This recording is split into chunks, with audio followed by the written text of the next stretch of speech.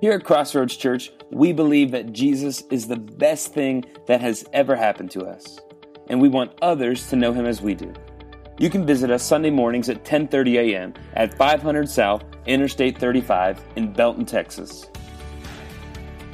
For the most up-to-date information here at Crossroads Church, visit us at crcbelton.com and like us at facebook.com/crcbelton. You are now about to listen to our Sunday podcast.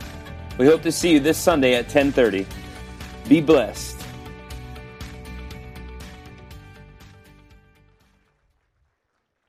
I'm going to dismiss our kids at this time. Our leaders are in the back ready to receive you. Give our kids a big hand.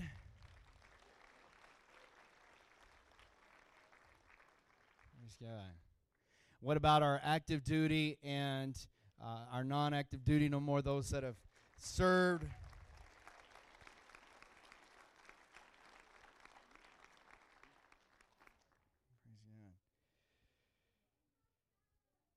We live in a great country. Maybe instead of amen, let's say hua. We live in a great country. There we go. I like that. Let's start that podcast again so that we can get that on the podcast. Hold on. We live in a great country. There we go. Amen. If you have your Bibles, turn with me to the book of Judges, chapter 3. If you have your smartphones or dumb phones, it doesn't matter which kind of phone you have. You can go to the Bible app and open that as well and have all of the information there for you today. A couple of things as we're getting started and as we're rolling through this. We're starting a new series of the book of Judges. By the way, this awesome jacket that I'm wearing today, I don't know if my dad recognizes this or not. I found it in your closet, and I put it on. No joke. It's like probably from 30 years ago. Yeah, it's vintage, but it fits good and feels good and is good. And so, at any rate, completed everything today. So I want to thank him for that, for the wardrobe change. Judges chapter 3. As you're turning there, if you haven't already silenced your phones, please do so. God, in fact, does want to speak to you today, but I promise you He's not going to call you, He's not going to text you, and He's not going to email you. Amen?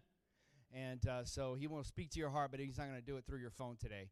And so if you haven't silenced those, one of the things that I want to ask you to do is if you love Crossroads Church, you certainly have permission to do it now or certainly do it later. But if you would go onto our Facebook page and rate us, give us 5 stars, and tell us how awesome we are here. Don't say anything about me, but say everything about the church, seriously. And we want to just share the good news of what God is doing here. And we're right up almost to 1,000 likes. I really think today we can push over that easily. So if you haven't liked our page, do so. If you have a student, a teenager, the 212 page. If you have someone in kids ministry in Route 35, that page, the Route 35 page. I mean, we have a Facebook page for all of our ministries, really. And so be sure to like those. That way, it's an easy way for you to stay in touch with what God is doing here, what the things that we're doing, things that we're planning, and things that are coming in the future, and all that good stuff. So, man, if you could do that for me, like right now, that would be great. If you don't mind, or if you want to do it later, just set yourself an awesome reminder that says, hey, don't forget to go like the Crossroads page. So, at any rate, enough of that. Judges chapter 3, and we're going to start. We have a lot of scripture to cover today, so just kind of stay in touch with me, stay with me, because I don't know that we're going to necessarily read every single verse, but probably just pull out the main things that I want us to uncover today. Judges chapter 3, we're starting in verse 12, we're reading out of the Living Bible version, and the Word of God reads beginning in verse 12. The people of Israel turned once again to their sinful ways. So God helped King Eglon of Moab to conquer part of Israel at that time.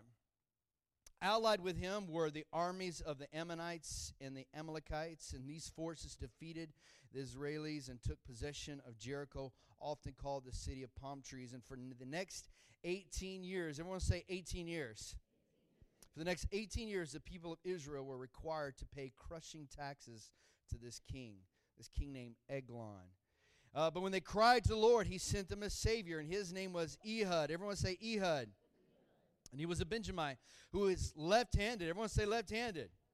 It's important. He was a southpaw. And Ehud was the man chosen by the rest of Israel to carry the annual tax to the Moabite capital. And so before he went on his journey, he made himself a double-edged sword, a dagger, 18 inches long, and he hid it in his clothing strapped against his right thigh because he was left-handed. He would draw it from that way. After delivering the money to King Eglon, who was, by the way, very fat. In fact, he was so fat, he showed up on the radar. He was so fat, he could kickstart a 747. He was so fat, Goodyear wanted to fly him over the Super Bowl. All right, enough fat jokes.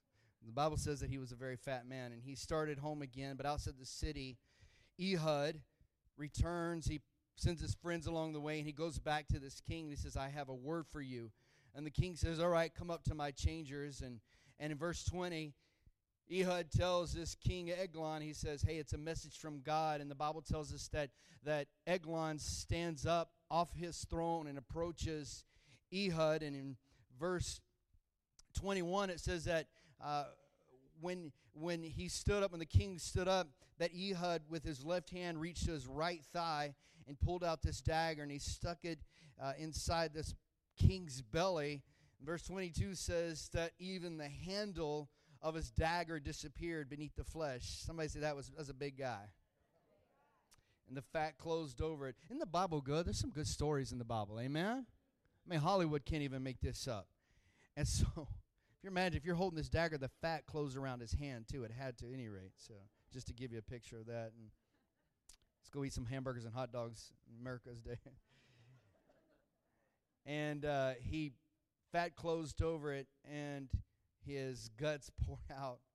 He left the dagger there. He shut the doors behind him and ran on. And I'll just finish it up for you real quick as we get through kind of verses 28. Basically, he runs out. He closes the doors behind him, runs out. His guys, his servants are like, he's probably in the bathroom, is what the Bible says, so they leave him alone. But eventually they go in there and they find this evil king dead. We're not done. That's one hero. Hero number 2. Let's do this. Let's go to verse 30. So Moab was conquered by Israel that day, and the land was at peace for the next 80 years. Everyone say 80 years. The next judge after Ehud was Shamgar. Everyone say Shamgar. And he once killed 600 Philistines with an ox goad, thereby saving Israel from disaster. Let's pray. Lord, we just thank you for today and this opportunity to be in your house, to read your word, to honor you, to glorify you. We've done a lot today. We sang some amazing songs that have been about you. They've not been about us. And we've done some things to honor this country in which we live because we believe that you gave it to us to be good stewards over. I think if we're honest with ourselves, we've maybe been a bad steward with the country that you've given us. Help us to be better stewards over the things that you leave in charge to us, our freedom, these things that we hold so dear. I pray over every person here today. Lord, as Hebrews 4:12 declares that your word would be as a double-edged sword, piercing the innermost parts of us, rightly dividing the word of truth today. And so we thank you for that. We give you all the praise and glory. And God's people said, amen. So we give God a praise today in this house.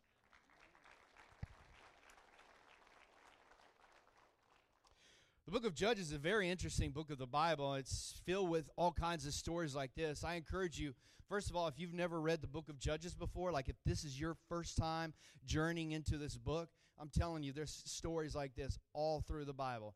There's not just stories of men who are heroes. There are stories of women who are heroes. Amen? So there was girl power like a long time ago before it was popular today.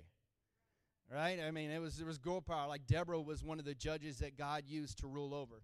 So it's weird because we have this book of the Bible called Judges, but God has this thing that he used Jesus to talk about. He says, if you judge your brother, the same measure which you judge someone will be judged back to you. But that's not necessarily the kind of judge how God is using the word judge.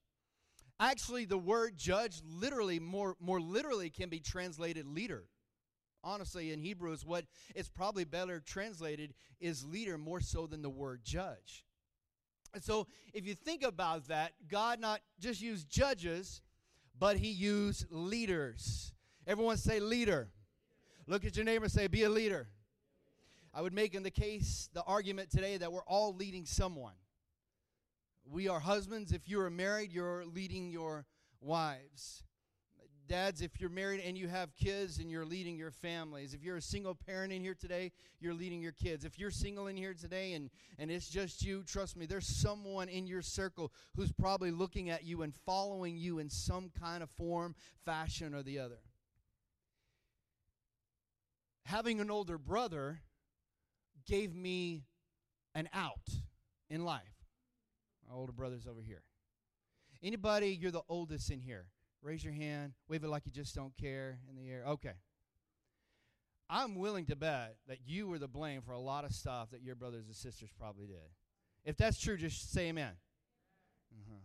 I feel the bitterness, the root of bitterness coming out. And so, being the baby in the family, there was a period, all the babies said amen. All the big babies, right? There's stuff, though. Eventually, my parents got smart enough where they figured out I was the problem, really. But there for a while, I could blame John for everything. Like a lot of dumpster fire somewhere. I was like, John did it. John made me do it. But the truth is, and I still do today, he'll never tell you this, but he's a great leader where he works, in his company that he works for. He travels every week to Florida. He's rarely home and provides for his family so well. So I want to brag on him a little bit. He's really a leader. He's got great leadership skills, and you just see him here worshiping, and you maybe not know necessarily what he does, but leads a lot of employees. There's a huge territory that he has to cover, more than just Florida. But his office is in Florida. He lives in Salado, but his office is in Florida. Don't feel too bad for him, though. It's in Miami. So, just saying. It's not like he's going to Fargo, North Dakota or something, right? But he's a leader. And I can remember as a kid, and even now, so as a pastor, I look up to him in leadership skills and how he leads his family. But as a kid, I looked up to him. I don't know if he remembers this story or not, but it used to be this generation, this is going to go over your head, so everybody 40 and under or wherever you are, you're going to understand this. But we used to have boom boxes, right? You remember the boom boxes? They were awesome, man. The speakers were like this big on them. And you had this cassette tape, right? Actually, we had 8-track too. I can remember we had a car that had an 8-track player. But at any rate, but he had a cassette player. And I remember one time he figured out how to wire his boombox to his TV, so the sound from the TV came out of his boombox. And I'm not joking, at 12 years old, 11 years old, whatever we were, I thought this was the greatest thing since sliced bread. I mean, it changed my life. And I was just in awe, and I was mesmerized by how did you do that? It's magic. Come work your magic in my room on my boombox. I looked up to him. I still look up to him. Leadership. We're all leading somehow. So more than just judges, there's this idea that is honestly throughout the Bible, this idea of leadership. And I might also make the case, the argument today that we're lacking leadership in a lot of places in our world. Right? We just are. When there's a deficit of strong leadership, of godly leadership, you see the fruit of that. You see the result of that. But when you look at a home or you look at a situation or a certain place and you see strong leadership, strong conviction, godly wisdom, you see the fruit of that as well. The Bible will say it like this way in Proverbs 31, that he says that a woman, Proverbs 31 woman, that her children will be a blessing unto her, and they call her blessed. You see them honor her. Children are, when there's strong families and there's strong leadership in the home, when the dad leads as he's supposed to biblically, and then when the woman comes along because she's a rib and protects her husband and shields the innermost parts of him and protects her husband in that way and is a helpmeet unto him, when you see the hierarchy of that God has placed in the home, when you see it working out, you look at it and you say, man, that's a beautiful thing. Leadership. Everyone say leadership. It's not just a ship, it's something that we need to do. Leadership. So Judges really is about leadership. And so what we need to understand is we've come out of this part where Joshua has died, and we've got Genesis, and we've got Exodus, and we've got Leviticus, and we've got Numbers, and we've got Deuteronomy, and we have God bringing his people out of slavery and establishing his covenant with them through Abraham and his descendants, and Isaac and Jacob, and eventually Joshua. And we have this period where Joshua dies, and Caleb, his son, rises up, and Caleb is passing away as we get here into the book of Judges. And there's this period where God says, I'm going to use certain people to help me rule over my land, or rule over Israel. How many are familiar? Raise your hand, because I'm not for sure who's kind of been in church before, but how many in here, you're familiar with the story of Moses and them coming out of Egypt? Just seriously, raise your hand if you're familiar with that. All right. Certainly the majority of us. That's good.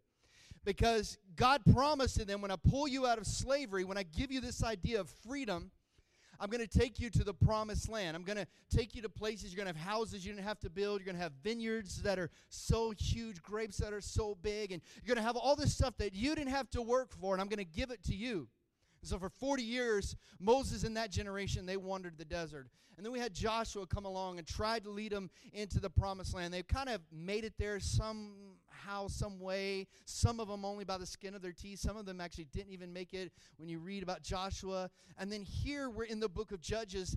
And by this time, God's people should have been in the promised land, should have been settled and rooted there, and having children there and raising houses there. You know, for those that, if Central Texas is your area, you come here and you buy a house or whatever, and you settle down and you get a job and your kids go to school, and what you and I say, like, we put down roots.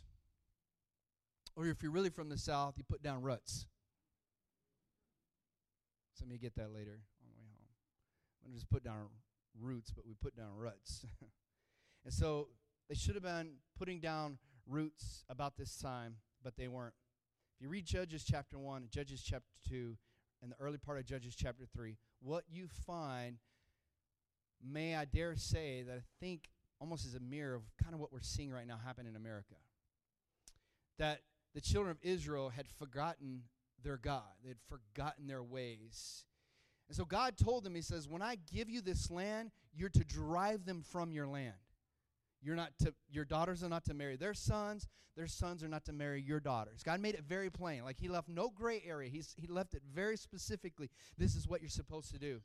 Guess what? When they got there, the opposite happened. Their daughters started marrying their sons, and their sons started marrying their daughters. And what happened, Crossroads family, is eventually that these gods became their gods. And sin has that way of working its way into our lives, like little by little, like just in little ways we would never think that are matter much, but before we know it, the gods of this world become the gods of the church. Amen? You don't just shout me down because I know it's true. And when it gets silent, I know I really kind of hit a nerve. So thank God for that. If we're not careful, the gods of this world become the gods of this church, and we begin to idolize the very things the world idolizes.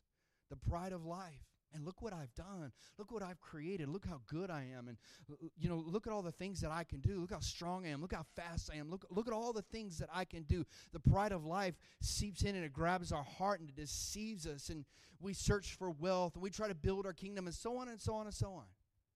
And then we reach for all these things that Jehovah, our God, never said reach for. He says, I'm going to give you something so amazing, but I'm going to ask something in return. And I'm going to ask that I be your God and not other idols be your God. Look at your neighbor and say, God is your God.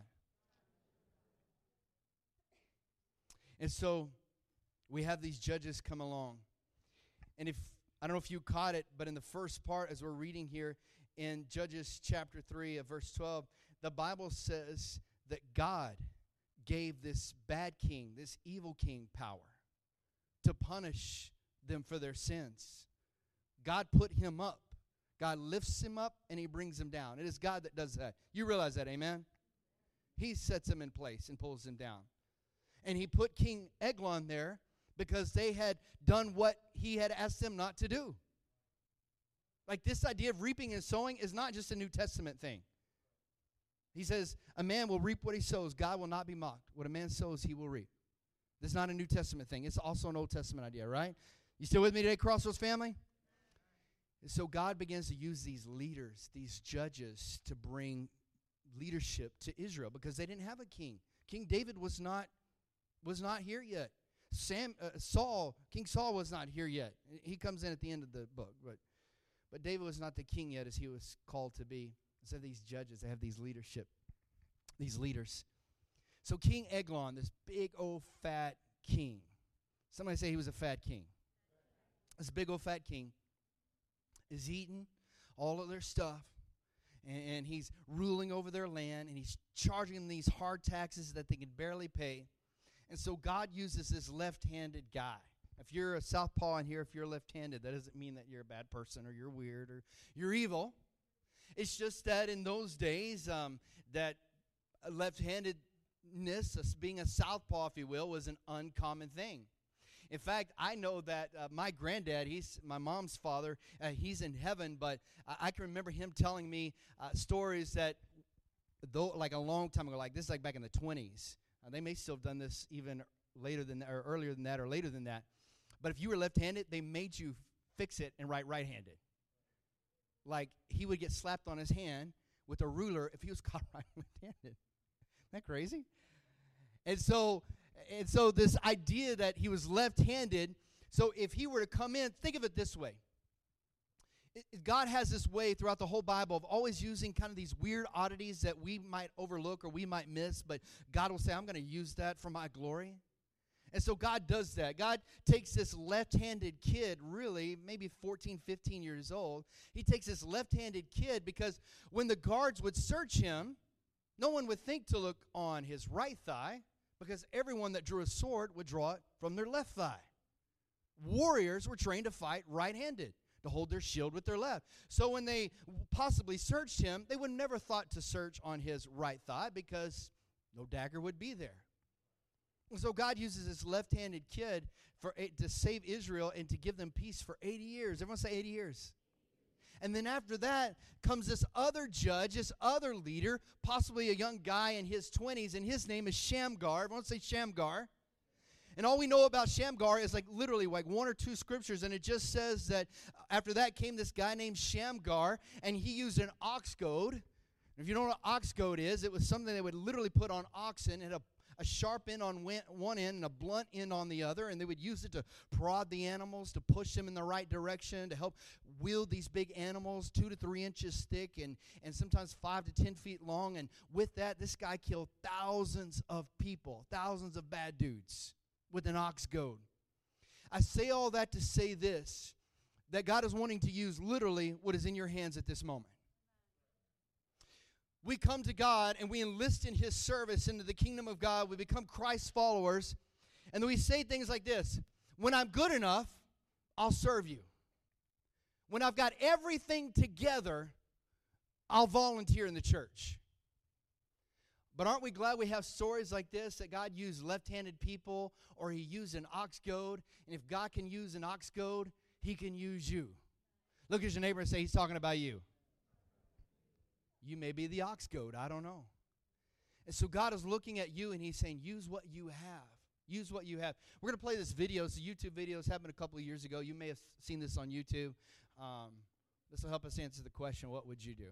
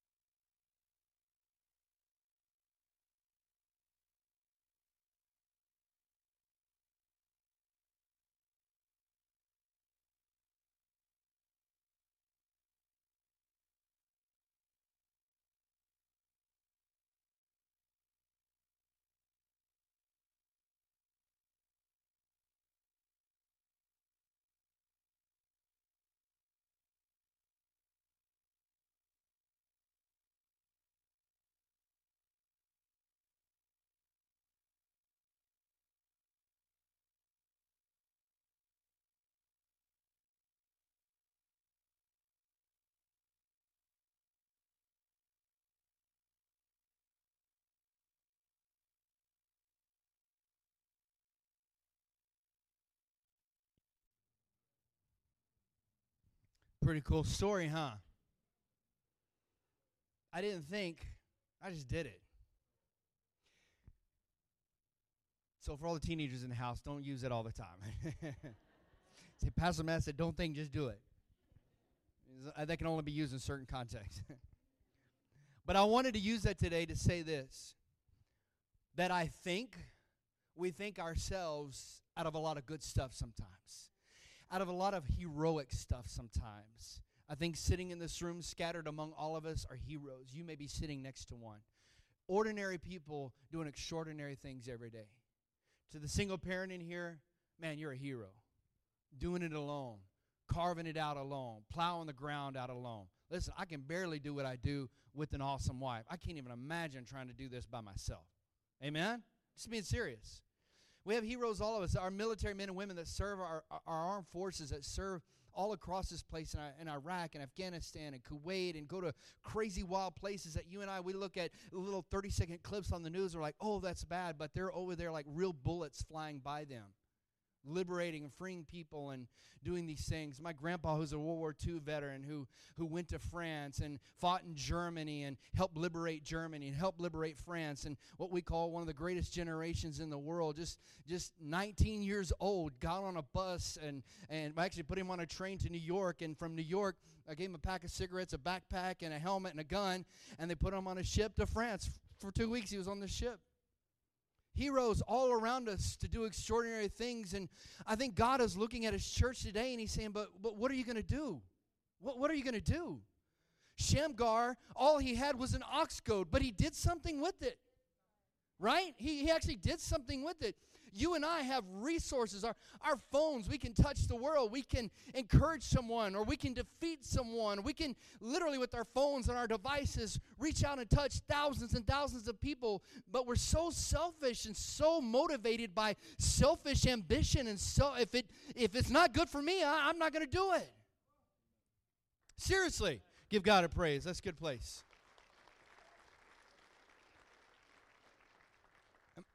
Not what would Jesus do today. We know what Jesus would do. I'm asking you, what would you do? What are you going to do? Like God has given us the gospel. What are we actually going to do with that? I mean, we take this idea of freedom into our workplace. Every day we sit beside people who are dying and on their way to a godless eternity, and we keep our mouths shut and we're going to watch them perish without Jesus Christ? Come on, somebody. We have the gospel. We have the liberating fact that Jesus died for us. Amen. The one true God. Amen. The only Son of God. Amen. Jesus Christ died for us. He died for our sins and redeemed us. And like Shamgar, like Ehud, I think God is just looking down at us as ordinary people and saying, if you'll just give me what you got, you can do some crazy stuff with it. Amen. Look at your neighbor and say, that's good. So what are we going to do? I would say we got to start where we are. Number two, I would say that we have to use what we have. David did that. Many of us are familiar with the story of David. David's father, Jesse, said, go check on your brothers in the battlefield. David takes some bread and cheese. He goes there, and he finds Goliath and his brothers. He had 5 stones. He had his brothers there with him, and they were cursing God, and they were making fun of Israel's army. And David's like, we've got all these warriors standing around. Why is somebody fighting this guy? I think a legitimate question, right?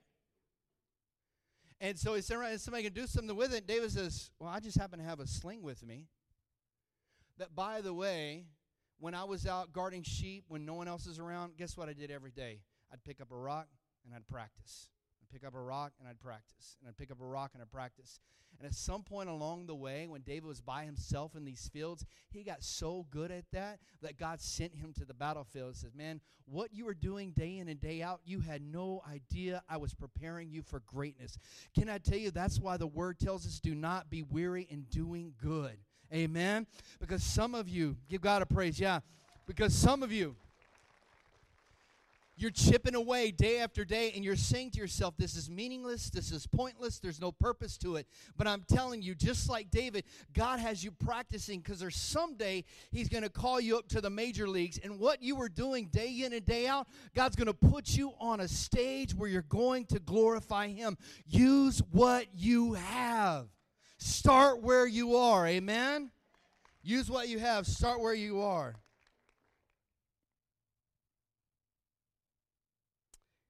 Number 3, do what you can. Moses had a staff and a stuttering problem. And so when God calls Moses this burning bush, Moses says, who am I? I can't even speak right. Can't even talk right. I'm not very eloquent. What do I even have? And God says, these are my words. Hey, dummy, look in your hand. But he says, look in your hand. And there was a staff in his hand. And God tells him to throw down his staff, and it becomes a snake, and then he picks it back up, and it becomes a staff again, and he would actually do that later again one other time. But he says, look what's in your hand. Start where you are. Do something. Look at your neighbor and say, start where you are. Look at your neighbor and say, do something. Somebody shout, use what you have. Amen. Let's stand to our feet all across this place. I pray that this is settled well in your heart and in your spirit. As we get ready to celebrate July the 4th and this amazing weekend, and we get to pop fireworks and eat hot dogs and hamburgers and everything that we're going to do. We're going to celebrate our freedom. I would encourage you, let's not forget what this is about. Amen? Like, this is not just about this. Let's remember those who are serving in other parts of the planet right now that are not with their families. That I pray they have some awesome fireworks. They just might. You never know. With big shells and mortars. I'm just saying. But the heart of this is, and I hope it settles in your heart, that what you have right now, God wants to use. He just does. Every teenager in here, I'm telling you, you've got something right now that God can use. You just got to make it available to Him. You just say, God, here it is. Dad and moms, you've got something. There it is. Just give it to Him. God, use it for your glory. Make it awesome. Amen? I'm going to ask our prayer partners, those that will join me at the front, and our staff, our elders, are going to be on the sides of our auditorium to pray with you. Holly and I will be up at the front to pray. If you're guests for the first time today, we close every time that we're together this way, and we want to pray with you. We want to come in agreement with you. Before we give you a formal dismissal, Megan's going to lead us one more time through. After that, you can consider yourselves dismissed. It's been great to worship with you today. Have a safe weekend. Be safe. Be cautious. But on my right, on my left, on your right, your left, there's people all over. These are elders. These are staff. These are prayer partners. Holly and I and my father, we're up front. We want to pray with you. So if you're here today, seriously, and you want to stand in for someone, or maybe you're sick in your body, or something's going on, and you want someone to pray with you, come in agreement with you, please, dear, as we sing, move in this moment. And we look forward to worshiping with you on Wednesday night. Love you. Be blessed.